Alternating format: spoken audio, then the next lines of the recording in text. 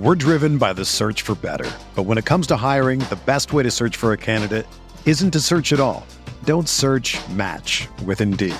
Indeed is your matching and hiring platform with over 350 million global monthly visitors, according to Indeed data, and a matching engine that helps you find quality candidates fast.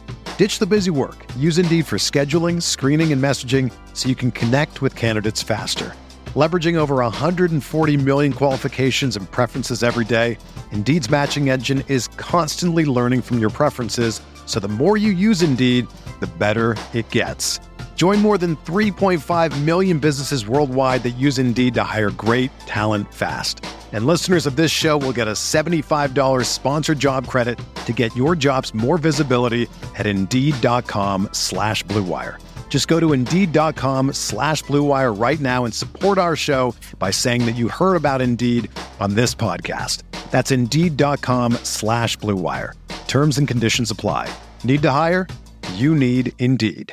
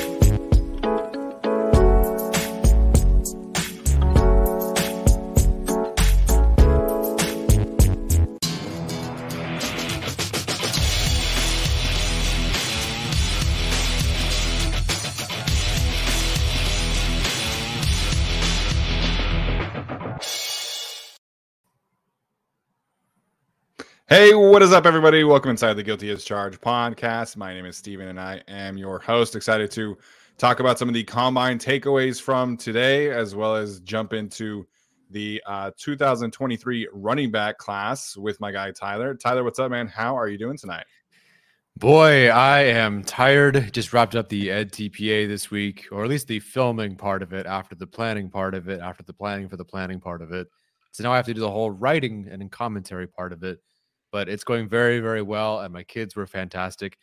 Speaking of which, today my kids on their own found out that Mr. Schoon has a podcast that covers the Chargers.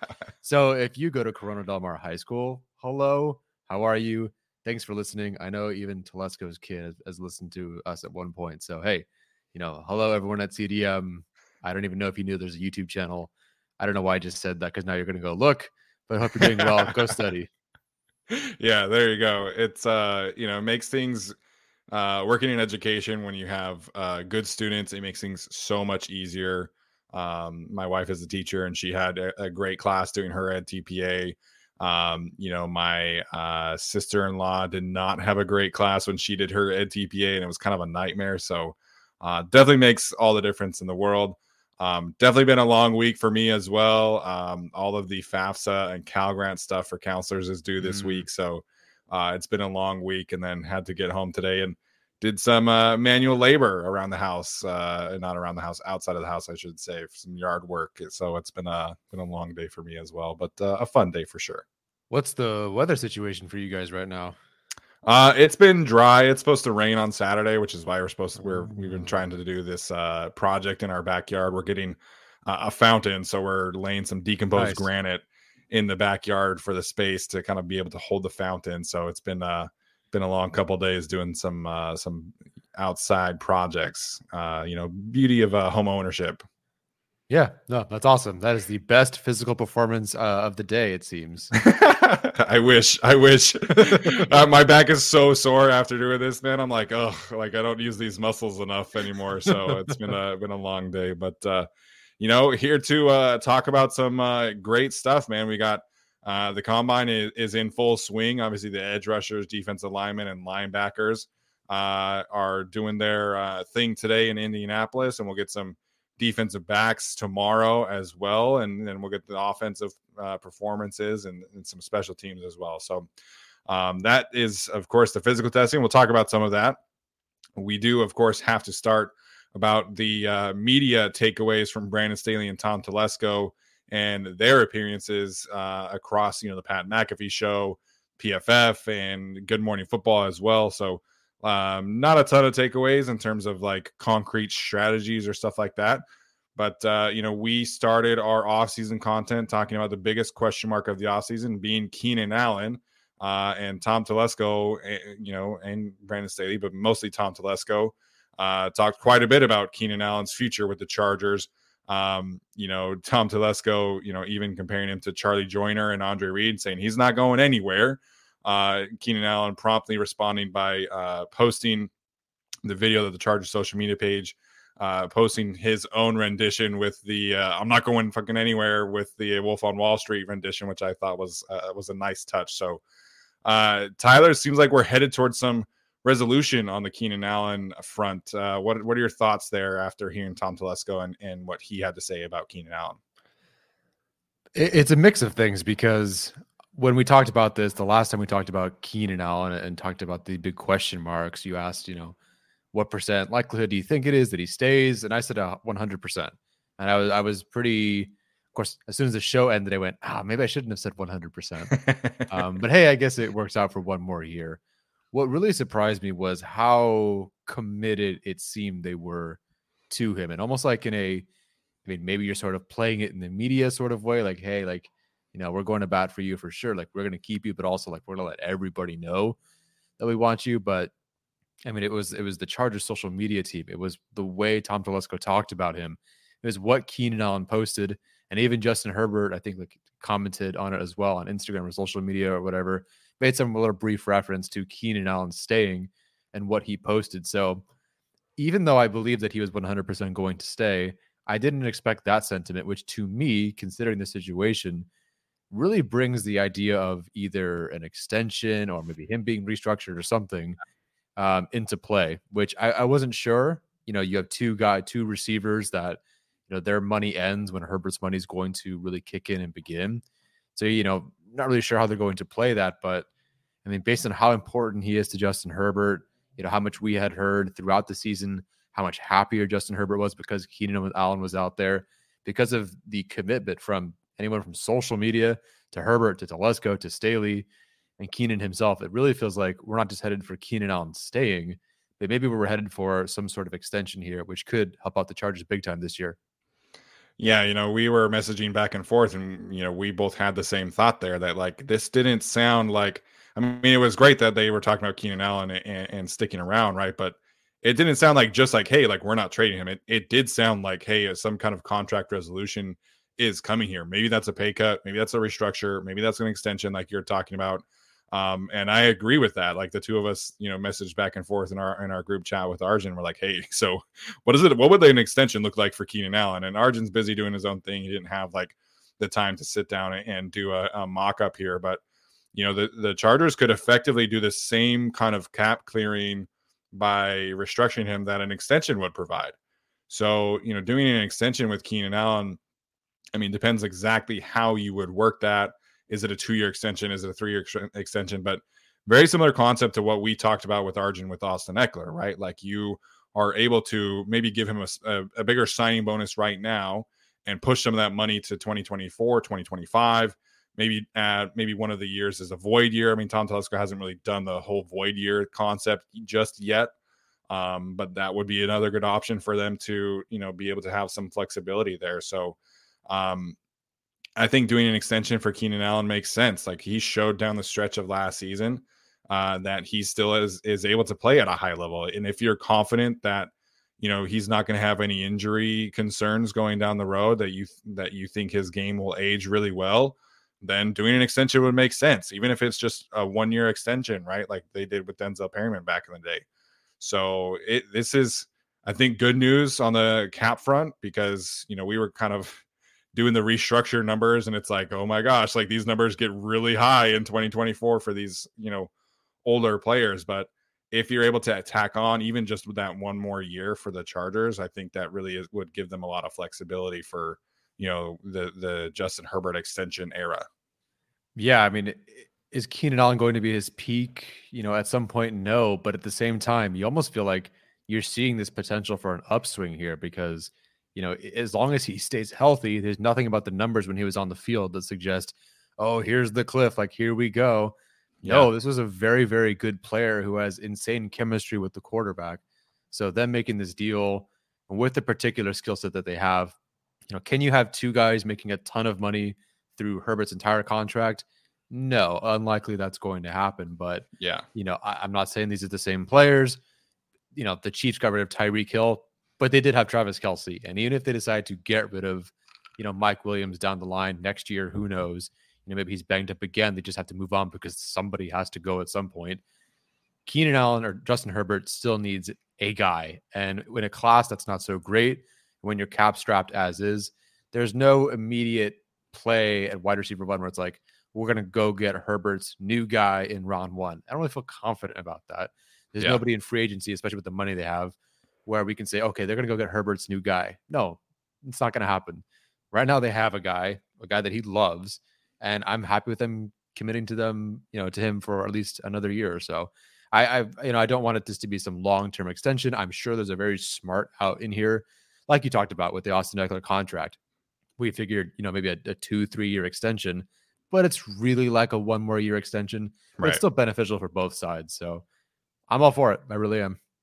Yeah, I think this would make sense. And, talking about the draft class and this being the combine and things like that, like, I think if this wide receiver draft class were last year's class or the year before that class, I think you are having a different conversation about Keenan Allen and his future, or maybe you're having a different conversation about Mike Williams, right? But this receiver class is not the class to say, hey, let's go get our future wide receiver one here at 21, because I just don't think that is the case with this group. And that doesn't mean you're not going to improve the offense. That doesn't mean you're not going to improve the wide receiver room and the talent and the depth, because that's the thing that people keep saying is like, well, this isn't the group to take a wide receiver, but what about the depth? Well, you can take a Tyler Scott in round 2. You can take a Trey Palmer in round 3. We haven't done a full wide receiver episode yet, but to me, the value of this receiver class is on day 2. And you're still able to go out and get a speed threat to really kind of open some things up and accomplish the same kind of thing that drafting in Jalen Hyatt would be in the first round. So I know there's a lot of people in our channel, on Twitter, on Facebook, who will say you have to take a wide receiver in round 1 this year. And I would push back on that. I think this is not the class to do that kind of thing, and you don't need to. And, a part of this is also Tom Telesco, including Josh Palmer. Like, this front office, this coaching staff loves Josh Palmer. And I think, if you want to look at his 2022 season and say, he didn't really rise to the occasion to become a wide receiver 1, I think that's fine. But he was drafted in the 3rd round. He wasn't drafted to be a wide receiver 1. He was drafted to be a really solid number 3, number 2 in a pinch. And I think he is that. And so, like, they can add to the room without drafting somebody in the 1st round, because they really like Keenan Allen. He's going to be around, because they really like Mike Williams, because he's going to be around. And same thing with Josh Palmer. So I just think drafting a wide receiver 4 in the 1st round is probably not smart roster building. Yeah, I'll have to go through this wide receiver class. This is the one thing I can't say for sure yet, because I have not sat down and watched and graded, 12 guys. And I know who the random speed threat in the 6th round is going to be, which the Patriots will take in the 2nd round, I guess, this year. But yeah, I don't know. I understand the desperate need for a speedy receiver, but what I've heard from, one player in the building and what Eckler has said as well, of course you want just more than a track star out there, of course. But the sentiment was really just like, the offense could be so much better if we just had guys with speed. Yeah. Again, you want to look for more complete players. I believe Staley has talked about that as much. Like, we can't just have a speed guy. He's got to be able to run at least enough routes for us to feel comfortable. But, I would hate to reach on the 3rd wide receiver in a class that really isn't their best player available. when one of these fantastic edge rushers that's blowing up the combine is sitting there. Yeah. Or, if one of these tight ends that, well, I guess Kincaid's not going to blow up the combine, but if he does, do drills at his pro day or something, there's so many great players, it seems, that are going to be that are far and away maybe the best player available over a wide receiver. And if you could snatch one of those round 1 grade guys and then just find right on day 2, that sweet spot of receivers like you've been talking about, that's the way to go. Yes, of course. Like, I want speed. Everybody here wants speed on this team. We said as much last year. We took 1 guy, 2 guys, 3 guys, who knows, at different points. I just don't want them to force it in round 1 because the draft is longer than just the first round. Yes, the better players are probably in round 1 for receivers, but I could say that they're even better players at other positions. So, just hang in there and pray that Telesco, if they don't take a guy in round 1, that's cool. Just pray that, he doesn't forget the other 6 rounds again. Yes, absolutely in favor of them drafting a receiver at some point in the first 3 rounds. Whether that's the second round, the third round is cool with me. And I think that's really where the value is. I think the depth of this receiver class is fantastic. There's a lot of great speed threats out there. I didn't even mention Jaden Reed, who I'm a big fan of. So I just don't really see the point in saying, this is a wide receiver in round 1 or we riot for the Chargers kind of draft from that. And that's just not what this draft class is. Like, if this were last year and there's a Chris Olave and a Garrett Wilson and a Drake London and all these guys, 100%, I would totally understand that with that class. But, this class is just not that. So, we'll see what happens there. From a Brandon Staley perspective, and we'll move on here and get to the running back class in a second. But from a Brandon Staley perspective, one thing that he has continued to talk about is the run game. And this is not something that he just talked about for the hiring of the offensive coordinator.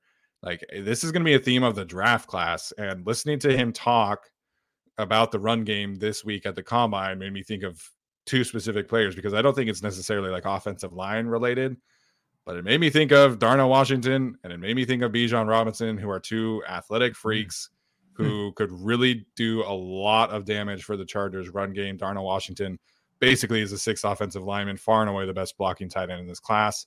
I think 21 would be a bit reach for me personally, because I just don't see that receiving upside. Yeah. But Bijan Robinson, like, we'll see what exactly happens there, because I wouldn't be surprised if he were a top 10 pick. I wouldn't be surprised if he fell past the Chargers just because he's a running back. But I am going to be so curious what this team does, because Tom Telesco has constantly said, like, hey, we're a best player available team. And listen, man, if Bijan Robinson is there at 21, he will be the best player available. Mm-hmm. So it's just going to be really interesting, because Brandon Staley, he seems so committed to solving the run game. But is Tom Telesco going to, have the balls essentially to say, hey, like, let's take a running back at 21 because he's the best player available? So what was the specific quote or like kind of sentiment from Staley? What was he specifically talking about when those 2 players came to mind? So he was asked several times by a bunch of different shows about, like, how do you make sure that next playoff push comes that you don't give up that kind of lead, that you're able to really get over the hump. And the 2 areas that he consistently talked about were the run game on offense, and then getting off the field on defense and being able to make stops on 3rd down specifically. So just the way like that he has talked about becoming like a more physical team, marrying the run and the pass. I think Bijan is a stronger possibility than a lot of people would think at this point. Unless your name is Bucky Brooks. Bucky Brooks has had them taking Bijan Robinson in both of his mock drafts for some reason. I would just be curious. I mean, I guess it is the whole running back thing. To me, you look at the edge rushers, you can cluster some guys, even though maybe they're not even round 1 guys, but you can see like a tier where it would make sense. With this running back group, he just seems like the unicorn of the group. Is he a generational prospect? I don't think so, but like he's far and away, I guess, spoiler alert, Bijan Robinson is my running back 1. But that would be interesting if he were there at 21. If you're a best player available team, I really do think if it comes down to best player available, assuming someone like Nolan Smith is gone for the Chargers, because I assume after today for sure he's gone. It really just feels like Kincaid, Mayer, and Bijan if he's there. That really does feel like their best player available. Like I don't see the Chargers having one of these receivers outside of maybe a slot guy, which I wouldn't get them taking because that just wouldn't happen. To me, it just seems like one of these tight ends or Bijan would be their best player available, not one of these wide receivers. Yeah, no, I totally agree with that, and I guess to a certain extent, like maybe Michael Mayer could be somebody that the Chargers would be really interested. I mean, to me, he's like I think they would be the most well-rounded tight end. Apparently, he's been crushing the interview circuit at the combine. So I think that he's a really good prospect. I mean, just because I have obviously Dalton higher doesn't mean I don't like Michael Mayer. So Michael Mayer would be a fantastic pick for them too. I think that is somebody who also would really help the run game as well. So it's hard for me to look at this potential group that the Chargers could be picking from and feel bad about a pick. Like I think even the receiver class, even though I'm not high on it, like even if you go get Jalen Hyatt or Zay Flowers, I would totally understand that, right? I think that would be a really good pick. I think just that I would prefer an edge rusher or a tight end personally. And then if Bijan is there, man, like I'd have a very hard time passing that up. Is he your highest graded prospect so far? He is, yes. Bijan Robinson right now has the highest grade in this class, and that's higher than Will Anderson. I haven't really decided what to do with Jalen Carter just yet because of that whole situation that happened at the combine yesterday. Yeah. So we'll see what happens from a legality standpoint if I'm even going to bother putting a grade on him. But Bijan Robinson, I've said this a couple of times on Twitter, but Bijan has the highest grade I've given out of anybody over the last 4 years not named Penei Sewell. So I do think that Bijan Robinson is a generational running back. Wow. Okay. I mean, he's excellent. Don't get me wrong. I don't know what to label generational anymore. No, somebody was like, "Oh, I think Dalton Kincaid's a generational tight end." I'm like, I love Dalton. Let's calm down, though. We throw generational around way too often. Like, I think if you're a generational prospect, you've got to be like truly top notch, like best of the last 5 years minimum. And I think that is the case for Bijan Robinson. It's obviously not the case for Dalton because, I mean, Kyle Pitts exists. Yes, he does. All right, Tyler. Any other takeaways from the media tour? We'll dive into some player takeaways at a different time, I think. But any other takeaways from Tom Telesco and Brandon Staley's media tours? Nope. That's most of it right there. I mean, once the Keenan Allen news, quote unquote, news broke, that was the big story. So, nope, covered it all. We're driven by the search for better. But when it comes to hiring, the best way to search for a candidate isn't to search at all. Don't search, match with Indeed. Indeed is your matching and hiring platform with over 350 million global monthly visitors, according to Indeed data, and a matching engine that helps you find quality candidates fast. Ditch the busy work. Use Indeed for scheduling, screening, and messaging so you can connect with candidates faster. Leveraging over 140 million qualifications and preferences every day, Indeed's matching engine is constantly learning from your preferences, so the more you use Indeed, the better it gets. Join more than 3.5 million businesses worldwide that use Indeed to hire great talent fast. And listeners of this show will get a $75 sponsored job credit to get your jobs more visibility at Indeed.com/Blue Wire. Just go to Indeed.com/Blue Wire right now and support our show by saying that you heard about Indeed on this podcast. That's Indeed.com/Blue Wire. Terms and conditions apply. Need to hire? You need Indeed. All right. Sounds good. All right. So we're going to dive into this running back class here today. This is an exciting group, I think, at least from a top 5 perspective. I do think if the Chargers wanted to draft a running back, I do think you probably got to do it in the first 4 rounds with this group. So we'll start diving in here. Once Tyler is able to get the sheet up on the screen, we'll get to the rankings here. So Tyler, you did not have a just missed here, but I will put mine up here, and that is going to be, let me get to the sheet myself. That is going to be Mr. Kenny McIntosh from Georgia. Talk about all these Georgia players making these rankings. So, whoa. Oops. Right, So screen. Kenny McIntosh, I think he's very limited as a runner. I don't think he's necessarily somebody you draft as an RB1, but I think he's got such an elite third down stability or floor to him that I think if Kenny McIntosh were the running back who played the longest of this group, I would not be surprised. To me, he's kind of like a James White player who could really be a slot receiver if he really wanted to. His receiving upside is just so high. I mean, he can run all the choice routes. He can threaten you vertically from the backfield, from the slot. He's a fantastic ball tracker as well.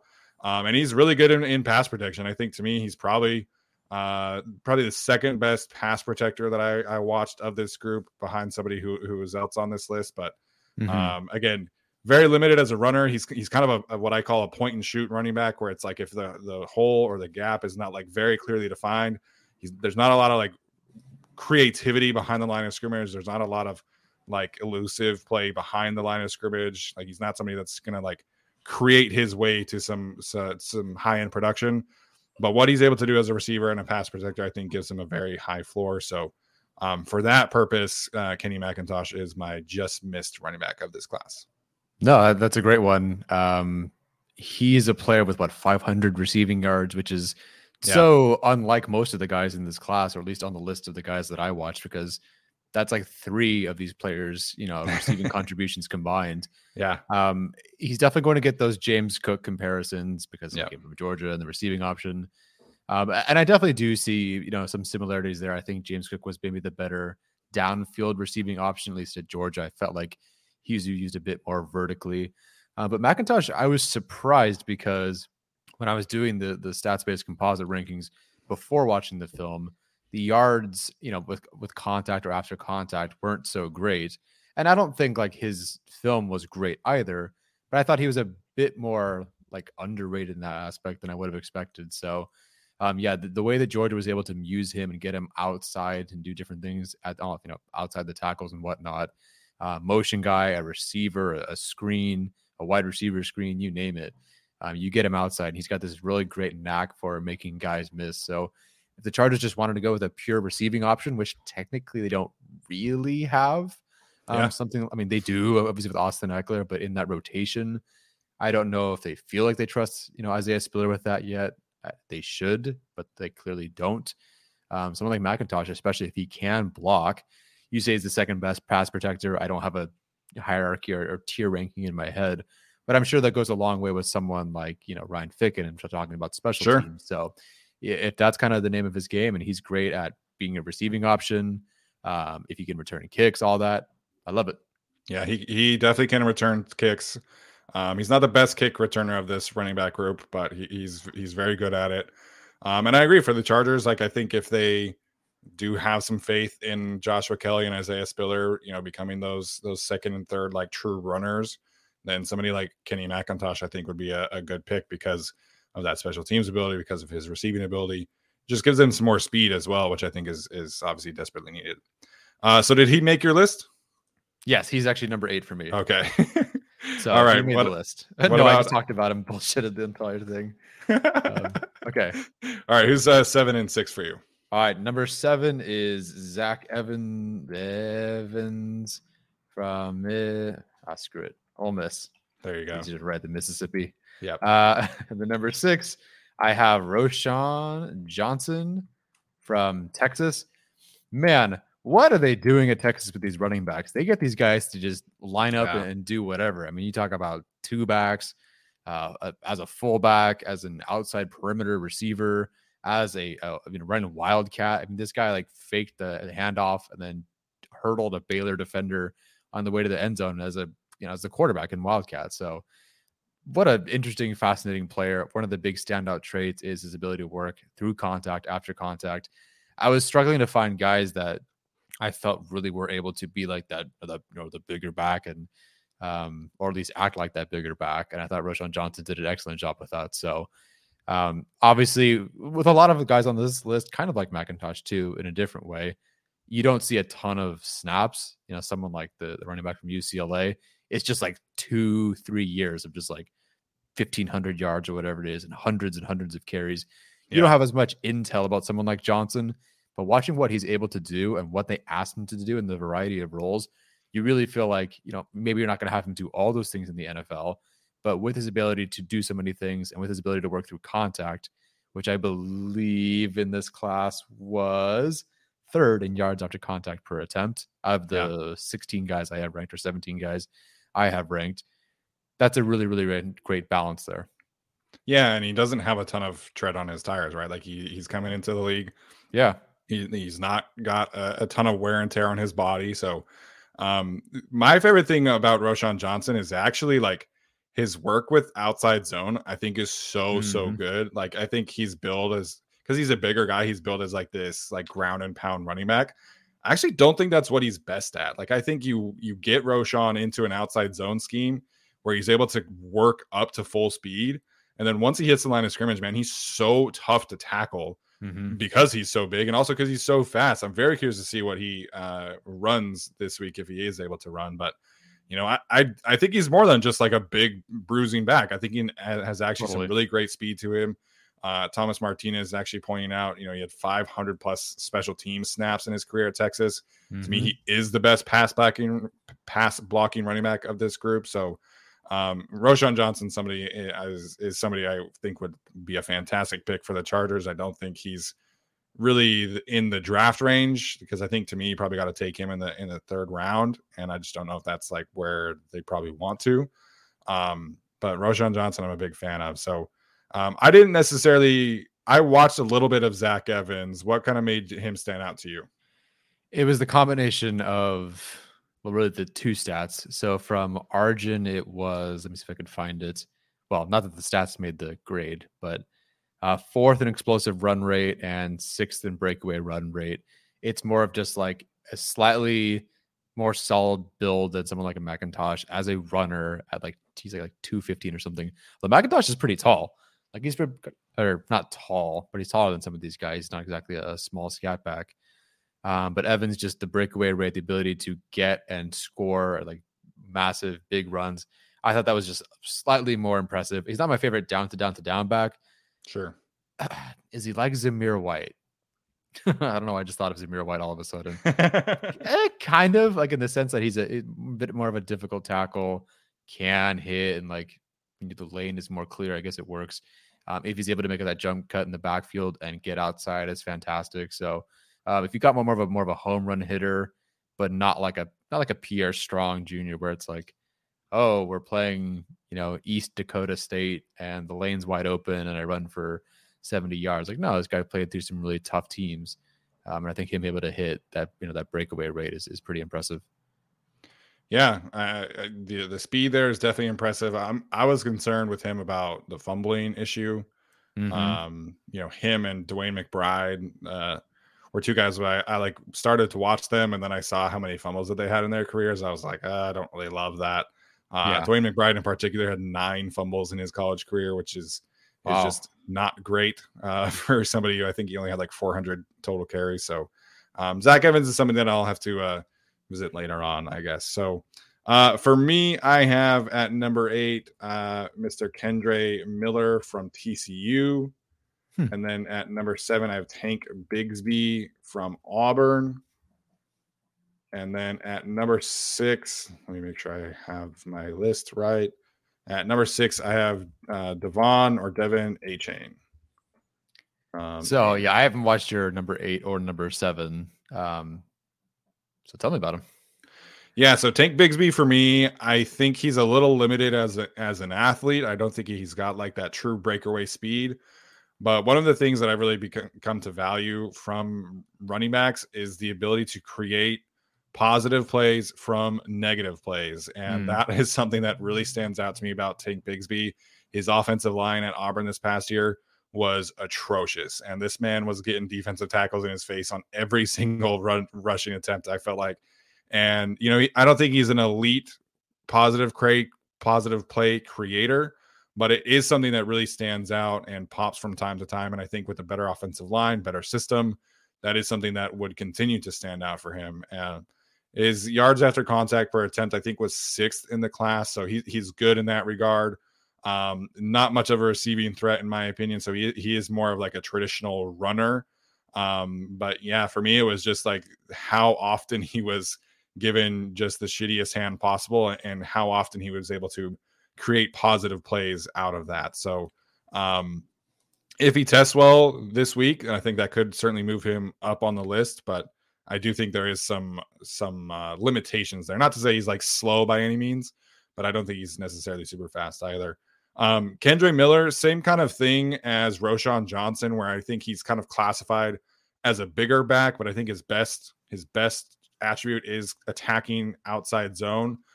He's also kind of a point and shoot running back. I don't think there's a ton of creativity there. But he is somebody that I do think could be an explosive second level runner. We talk all the time about like discount versions, right? Like I'm a big fan of Zach Charbonnet. Spoiler alert. To me, Kendre Miller is like the discount version of Zach Charbonnet. So not somebody that's going to light up the world from a testing perspective, but somebody that I think could be a pretty explosive second level runner in an outside zone scheme.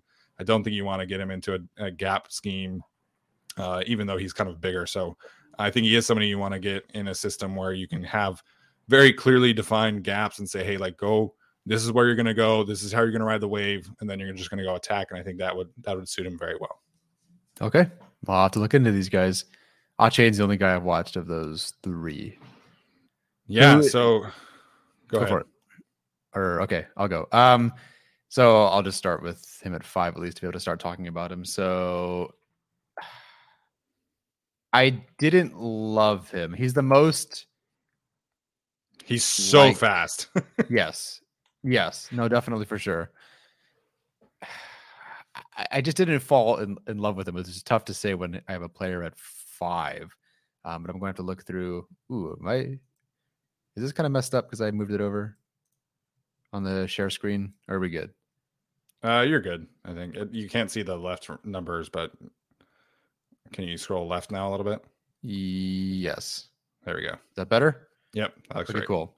Yeah. So I don't love him, but there's a lot to like about him. And I think if he's able to, if you watch him against like LSU and BJ Ojolari has this great, penetration into the backfield, he's able to, if he can keep his vision, like make that one cut, bounce outside.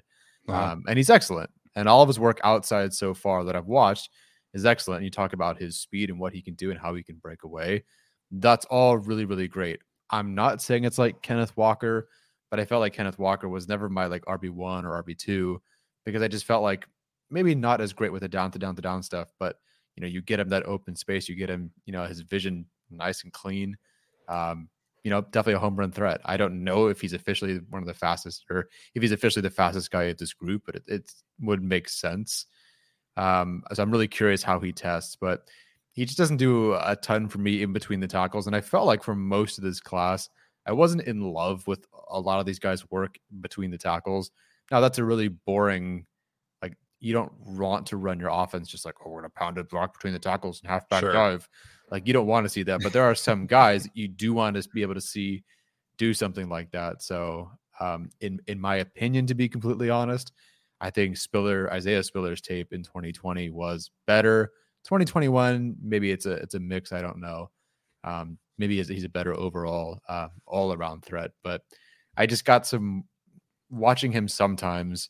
Again, a lot of things he does well, but one of the things I don't like about running backs, or this quality that I don't like about some running backs, is contact balance. Not just like powering through contact, but when you're hit and how you're hit and who hits you really matters to me. And what do you do in those moments? And watching, some DB, granted, these are great, SEC DBs and all that, and linebackers, but like if you're supposed to be this running back and I really want you to lead my offense, I don't want to see guys that are significantly smaller than you and lighter. Granted, again, great athletes, but it's like the way you get hit and the way you get knocked down that sometimes just it makes me question just a little bit.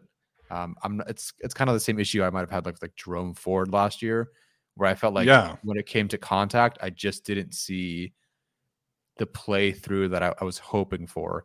Not that every guy has to be, Brandon Jacobs or something or a bust or whatever. Like I don't need that, but I just need to see some, balance there, or at least show me that the numbers back that up. And I think in terms of contact, it's just kind of average. Like all the numbers are average. The tape is fine, but it's kind of average. So to me, it's where he comes in at number 5. Yeah, I think he's a scat back. I think he's a change of pace guy in the NFL. I think he could be a high end change of pace back, but he's so fast and he is incredibly well balanced when he's able to have space, right? Like if he's able to say, like, hey, you're just going to go make this person in the hole miss, then you can do that. And then, if you're not asking him to like break tackles or be physical at the point of attack, like I think he can be a good back. So I think it is important to figure out what kind of role you're asking these players to be. And Achane's a smaller guy too, so it's not like you're going to be, asking him to hand the ball off to him, 20 times a game like maybe some of these other backs. So he is an elite kickoff returner. I will say that he's got tons and tons of production as a kickoff returner. I think he might be the fastest player at the combine. Period. Wow. He's got legit like 100-meter track speed. I think his best high school time, like wind aided, apparently I don't know what that means, but his best track time was like 10.02 in high school, which is an insane time for any high school athlete, even if it is wind aided. So he might be, I think he's the favorite to potentially break John Ross's 40 time record, if I'm not mistaken. So he's legitimately fast, and I think you get him into a creative scheme that can, he didn't really do a ton of like jet sweep action at Texas A&M. That would be something I'd be interested in getting him into. And then kickoff returns, tosses, get him in as a pass catcher. So I think there's a very effective role out there for him. It's just not going to be somebody who's, carrying the ball 15, 18 times a game. Yeah, 100%. Let me just fill out the rest of the 4 and 3. So at 4, I have Zach Charbonnet from UCLA. And at number 3, which means who number 2 is, I have Jahmyr Gibbs. Nice. Because whatever. There's always someone that can end up liking everybody else.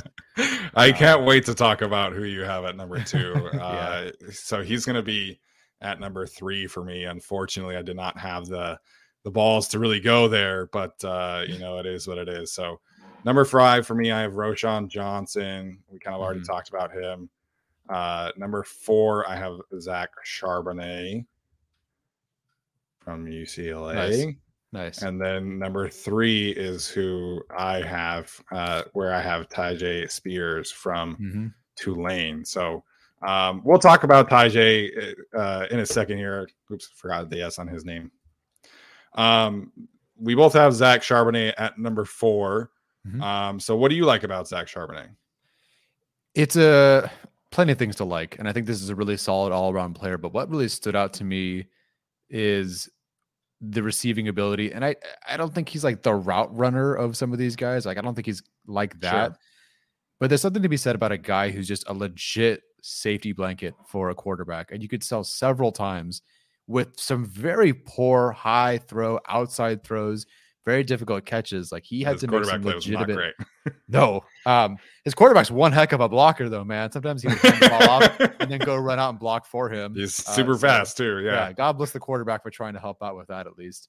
But no, I just found and was enamored with his ability to work as an outlet and as a receiving option. Again, not as like a vertical. He's not running a post route there that I saw. He's not doing a whole lot of screen stuff, but just as a safety outlet, be able to catch balls at any particular point, adjust from there, make a guy miss, and continue from there. That survivability is huge for me, and just being able to do something like that, I thought really stood out. Yeah, I think that's a very underrated aspect of his game. I think he's an underrated back in this class in general. Obviously watching him go up against Utah over the past couple of years, he's such a tough back to defend because you want to talk about contact balance, you want to talk about yards after contact. That's what Zach Charbonnet can do. And I think he is one of the few backs in this class that could really thrive in any kind of system. I think his best system would be an outside zone heavy scheme. Yes. He very clearly models his game after Nick Chubb. Even like with the way that he like stands in the backfield, it's like, okay, dude, like you could just like not make it any more obvious who you watch. Yeah. But he's somebody that when he gets rolling, man, he's so tough to tackle. And, he's really good in between the tackles. He's good in outside zone. I think he's very versatile. He's got great vision, great patience. as little concerned about his speed. I don't think he has the same kind of speed as some of these other guys in terms of like truly being a home run threat. But in terms of somebody that can give you be a constant like double threat, I think that's Zach Charbonnet, man. I think he could, take any carry for 15 yards, 20 yards, and you wouldn't be surprised. So I'm a big fan of his. I hated watching Utah go up against him every single time because they always struggled. Yeah. He was the one running back they could never really corral in the Pac-12. So I'm a big fan of his. I think he's very underrated in this class for sure. Yeah, I would agree. I don't know. And again, he's 4 for both of us. There's I hope there's one more thing we can find to just kind of maybe push him a bit higher, because I want to find that one elite thing. But overall, just a really solid dude in this class. I think he's a really, really solid back. Yeah, absolutely. So I'll pencil in my number 2 and number 1 here. Obviously not very much of a surprise here. Did I spell that right? Jahmyr. Is that how you spell it? I forget. I spelled it on mine. So sure.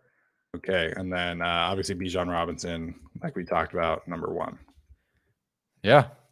I mean, I'll let you talk about Bijan, or if I want to talk about Spears, whichever one. So let's talk about Spears here for a second. Thank God. Okay. Man, dude, this is one of the most fun players I can ever remember studying, because he's a jitterbug. Like, he has a lot of the same kind of traits as Devon Achane, but then you watch his contact balance, man, and you watch his ability to run downhill in gap schemes. Like, Tyjae Spears is one heck of a runner, man. Like, I think I think in a lot of other years, like, he probably would challenge for the best running back in the class, man. Like, he is an elite talent at running back for me. He's got a high-end second-round grade. So does Jahmyr Gibbs. I like Jahmyr Gibbs a lot as well. But Tyjae Spears, man, he can do it all, and he's electric. Like, you want to talk about somebody who can truly create positive plays out of anything. Like, I know it's USC's defense, and I know it's like SMU's defense, right? Like, he didn't play against the SEC. Sure. But there was literally like 2 plays against USC where like Marlon Tuipulotu, who is a fine draft prospect, and whoever they're like, he's like a 6'8" lanky linebacker. It's super weird to me. But like the 2 of them would have him cornered in the middle of like the B gap. And Tyjae Spears would just like do some insane move or run somebody over, and then he's gone for 35 yards. Like, watching him create positive plays out of plays that should have been negative plays was just so outstanding. I loved watching Tyjae Spears. Yeah, and that's really what pushed him ahead of Gibbs for me. And Gibbs, maybe you can talk about him as well.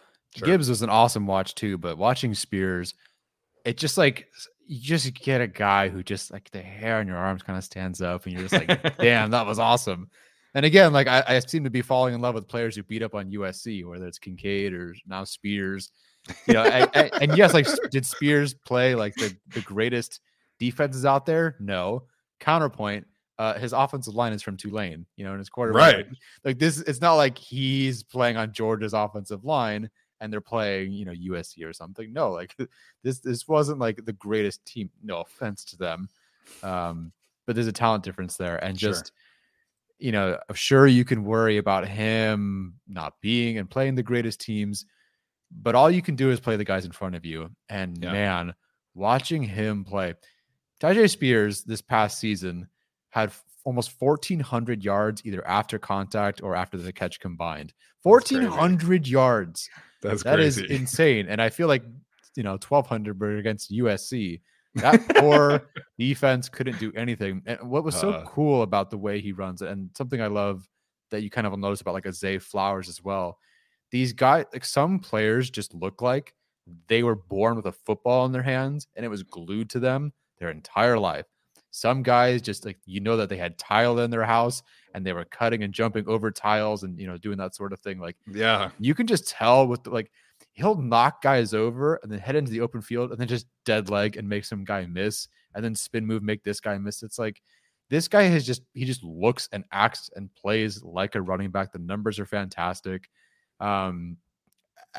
He's first in yards after the catch per reception of the 16 that I have, second in yards after contact per attempt, and second in explosive run rate. So you want something after the catch, he's got it. You want something after contact, he's got it.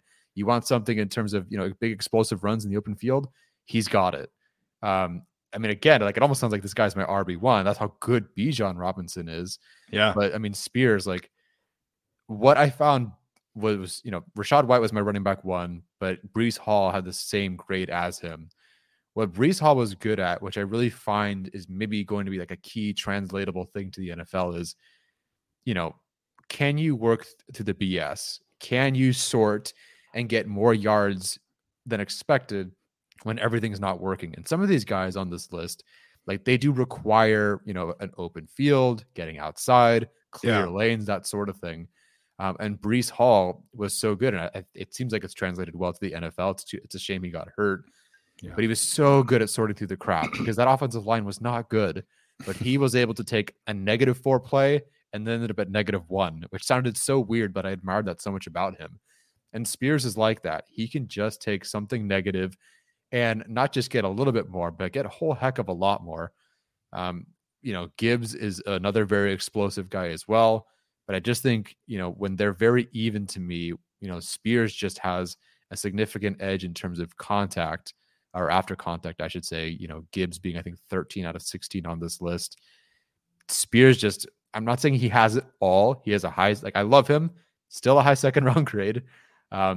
There's maybe a couple things missing here and there. Like, I'm really, really curious to see how he tests, because if for some reason, he's able to just test through the roof too, I don't know, man. I'm not saying he's going in round 1, but wherever he's currently at, like round 3 to 4, it ain't happening. Like this player, you can only play who you got in front of you. He's great against those players. The numbers are fantastic. He's number 1 in our composite rankings, second in explosive run rate, which Arjun said is like one of the most translatable, important things for running back success from college to the NFL. He was great at the Senior Bowl, apparently. If he goes out and kills the interviews, kills the combine, like this is a player on the rise. I started watching him and I loved him. It no longer feels like it's a great secret. Look at this running back. No, like this player, he's really, really good. People are all noticing. Yeah, man. He went down to the Senior Bowl and I think was probably the best running back there. So there was the first thing that I really got me tuning into Tyjae Spears was there was that one rep that he had at the Senior Bowl where he was doing a choice route, right? And the linebacker covered it initially very, very well. And then Tyjae Spears, like you said, he just dead-legged and he ducked right under that thing, created some elite separation. Like the linebacker was like, holy shit, what do I do here? And that's all over tape, man. Just the way that he can change directions so quickly, stay on balance, and then just hit it. There's that one play that everybody has seen, like the famous one I want to say was against, maybe it was SMU. I can't remember where, like he initially breaks some tackles, like he sifts through the traffic, like you said, then he gets to the second level, and then he mini hurdles somebody, and then instantly cuts back and goes for a touchdown. Like that change of direction, that balance is so crazy to me to look at somebody, and he's not the biggest guy, right? But he's to me, he's almost like a jitterbuggy version of Javonte Williams. And I love Javonte Williams because of his balance, because of his ability after contact. And I think Tyjae Spears is like a smaller, faster version of that. And so he's somebody that I think is going to really outperform his draft stock. And, there's some talk of I think he tore his ACL or something in 2020, which is maybe why people are a little bit concerned about him. Maybe having some poor medical history. I guess we'll find out this week really where that stands. But man, he was a fun watch. Yeah, a lot of fun. So we did talk about Bijan Robinson a little bit. I don't want to make it seem like neither of us really like Jahmyr Gibbs, because I think Jahmyr Gibbs is a really fun player. He is. I think to me, he's like the perfect 2023 RB1B. I don't think he's ever truly going to be an RB1. I don't think he's somebody who, again, I don't think he's somebody you want to hand the ball off to 20 times, but they used him so frequently as a receiver, on his own, go split out into the slot, go out wide. We're going to use you in jet motion as well. So he's somebody I think is a very fun playmaker. Like you mentioned, the lack of ability after contact is a concern. I don't think you really want him in an inside zone scheme, in a gap scheme. I think you probably you're looking at an outside zone dependent player. So maybe I have him graded a little too highly because of that. I don't think he's a scheme proof player, but Man, his work as a pass catcher is incredible. And I think that really gives him a very high floor, which to me is enough to have him over Charbonnet. It's enough to have him. I might change Tyjae Spears after talking about him for so long. But I think Gibbs has a very high floor because of his ability as a receiver. Yeah, no, he really, really does. There's a ton of balance when it comes to Gibbs, and you can feel better about where he played. And if you just, if guys have two equal grades, you go for the one who had to play at Alabama. But a legit receiving option at different points. Great numbers overall, number 4 in our composite ranking. A really, really solid player. I think even more than Spears. I think Spears, I do like I do. I ranked him higher. I do like him more. I think can be, as equally good a running back in the NFL. But Gibbs does have that ceiling potential to him. Just as I'm really curious how he tests as well, because he just seems like a more advanced, not prototype at the position, but a more advanced athlete. And again, these guys are Alabama. I'm sure he was some 5-star recruit from some state. Really, really solid player. Again, it really just came down to the contact, and it came down to sort of that on film and the numbers. But Gibbs is awesome. I really think these first 4 guys, Bijan's in his own tier, but I really feel like Spears, Gibbs, and Charbonnet are really in a really, really solid tier of their own. No, I would agree with that as well. If you're tiering these players, I think that you have a really nice second round group with Gibbs, Spears, and Charbonnet for sure. Roschon Johnson, Achane, and I don't know if I like Bigsby enough to put him in a 3rd round tier. I would probably put him and Miller and McIntosh more day 3.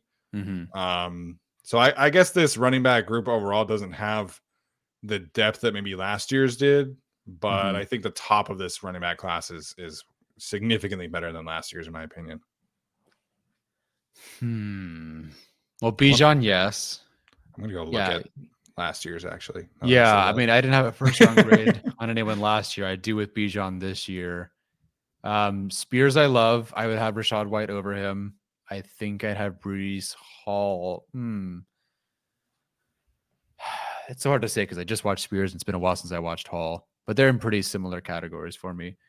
I think I was looking at the 2022 composite rankings, and one that really stood out to me, which I remember is kind of funny because I had him over Jerome Ford, was Tyler Algier. And I think one thing that really stood out from his numbers and what Joshua Kelly has said on our show before as being the number one thing they look at to evaluate running backs is that yards after contact average. So, looking at some of these guys, let's see, the number 1 guy in that department is Dwayne McBride, although he's at UAB. Then Spears, Roschon Johnson, Bijan Robinson, of course, Tank Bigsby, Zach Charbonnet, all these guys that are, those are the guys I would really focus on in the draft if push came to shove. Yeah, absolutely. I think it's a lot like yards per route run from a receiver's perspective. It's definitely a key statistic. So last year, obviously, Breece Hall, Kenneth Walker, and Dameon Pierce, I felt like were all, very high 2nd round grades. So maybe that kind of rivals this year's class. But last year's class, you had James Cook, you had Rachaad White. I really liked Keontae Ingram. You had Jerome Ford. Obviously, Isaiah Spiller. You had Zamir White, Kyron Williams, Ty Chandler. So I feel like last year had more really solid, end of day 2, early day 3 running backs. I didn't watch Tyler Algier like you did. But I think this year's top, with Bijan, it's hard to go wrong. Yeah, definitely.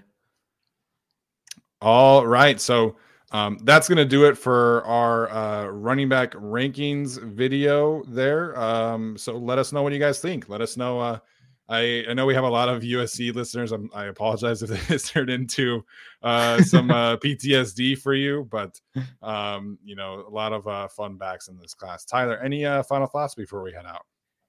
No, I do like watching these running backs, and I can't wait to figure out which one runs a nice good old 4.7 40, so I can start mocking him to the Chargers. Oh my gosh, if they draft another slow back, I'm gonna pound my head against the wall. But no, this is a really fun group for sure.